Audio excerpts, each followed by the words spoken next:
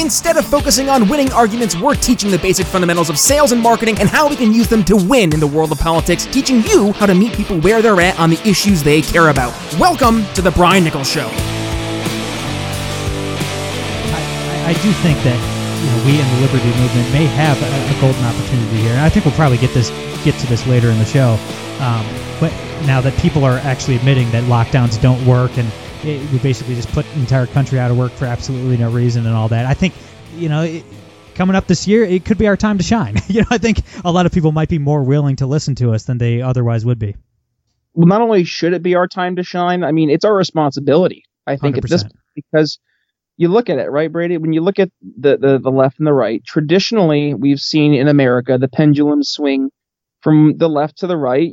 Every 4, 8, 10 years or so, you'll see it inevitably swing back and forth. But it pretty much stays in this left-right paradigm. And I think a lot of folks, to what we were just speaking to earlier, are starting to realize this left-right paradigm, this pendulum that's been swinging back and forth for 200 plus years now, maybe it's not exactly the best way to govern society. And actually, to the contrary, maybe we actually start to look at some other alternatives out there beyond this duopoly we've been focusing on now for pretty much our entire American history, and start to focus on alternative means of not just, voting, but also looking at the different parties that are out there. And, I say all that. I'm having a debate over my show. Not really a debate. It's more of a roundtable discussing ranked choice voting versus that of approval voting with Aaron Hamlin for the Center for Election Science and Kyle Bailey up from Maine. Actually, was helping Maine get their ranked choice voting proposals into action. So discussing the differences that we can vote to change how the systems are, but also, how we can reach people.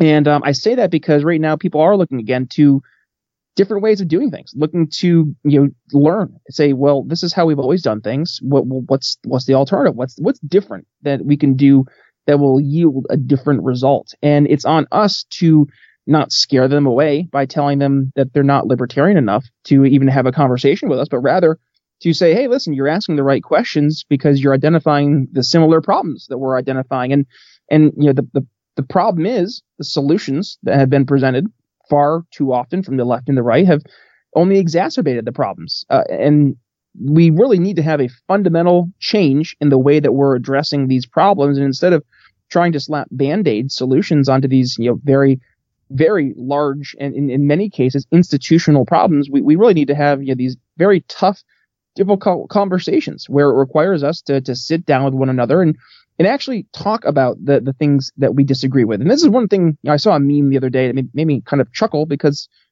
it's so sad, because it's true that we've seen an entire generation where we've been told not to talk about the things that make us feel uncomfortable because you just kind of want to go along to get along. You don't want to ruffle the feathers. You just want to kind of go with the status quo. And yet that has led to a society where we know so little about what the other side, air quote, thinks. And we actually think they think the exact opposite. In many cases, we build up in our heads what the straw man argument is, and it becomes the reality. It becomes what we actually believe they believe. And it's sad. You go to ask somebody, what's a libertarian belief?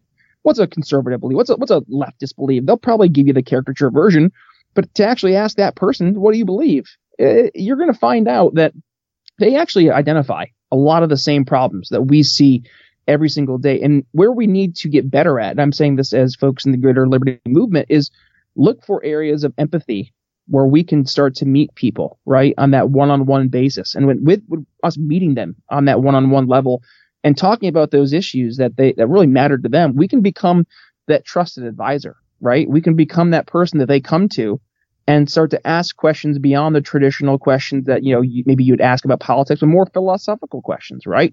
Digging beyond the conservative and liberal, talking points. And let's actually get to the meat of these issues, the root of a lot of these problems. And I think what we're going to find, and we are starting to find, is at the root of all these problems tends to be the state. And the state has been, time and again, when I talk to folks from the left and the right, it tends to be the bad guy. I mean, I just had it at my show, Armaya Fanayan. Armaya is the head of the SLC Pink Pistols out in Utah. Started out on the March for Our Lives organization after seeing.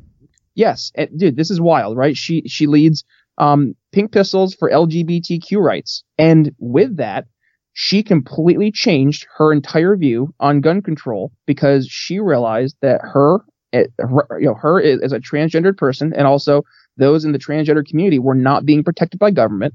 And my goodness, she just said we need to be able to defend ourselves.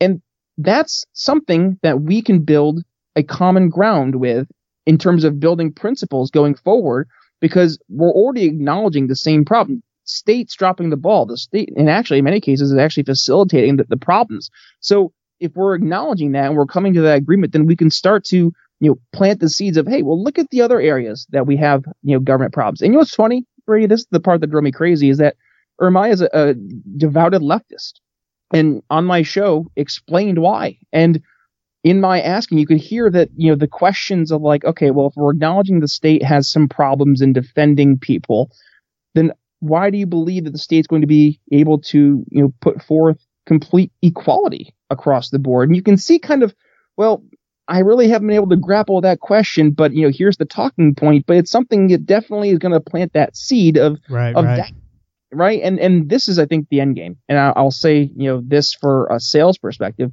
you're not going to get somebody to instantly be like, hey, you're right? You just need to let them kind of percolate and have that kind of sit there on their own. And then, it's going to be 2 months later, they'll be at the dinner table, and they'll be talking with their crazy uncle, and he'll say something, and they'll be like, what did that crazy libertarian say about that one thing that, kind of made sense? I think they were right. And I'm seeing it applied in X position that we're talking about, or X circumstance here. And that's where we're going to have the most success. You're not going to see that tree grow overnight. It takes time.